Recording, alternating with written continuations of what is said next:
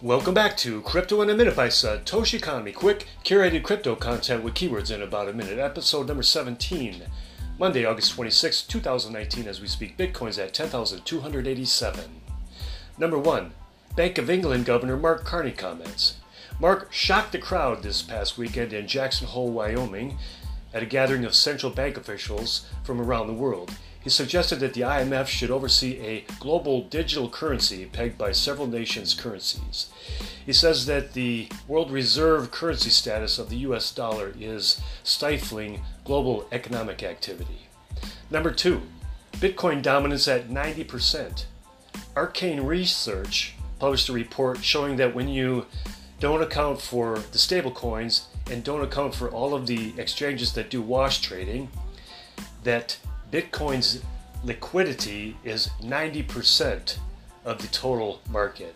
And actually, I think that's a very good report because otherwise it's erroneous. Liquidity is king.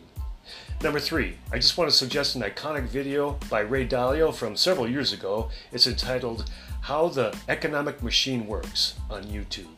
Hashtag love all serve others. Thank you very much for your attention, and until next time, peace.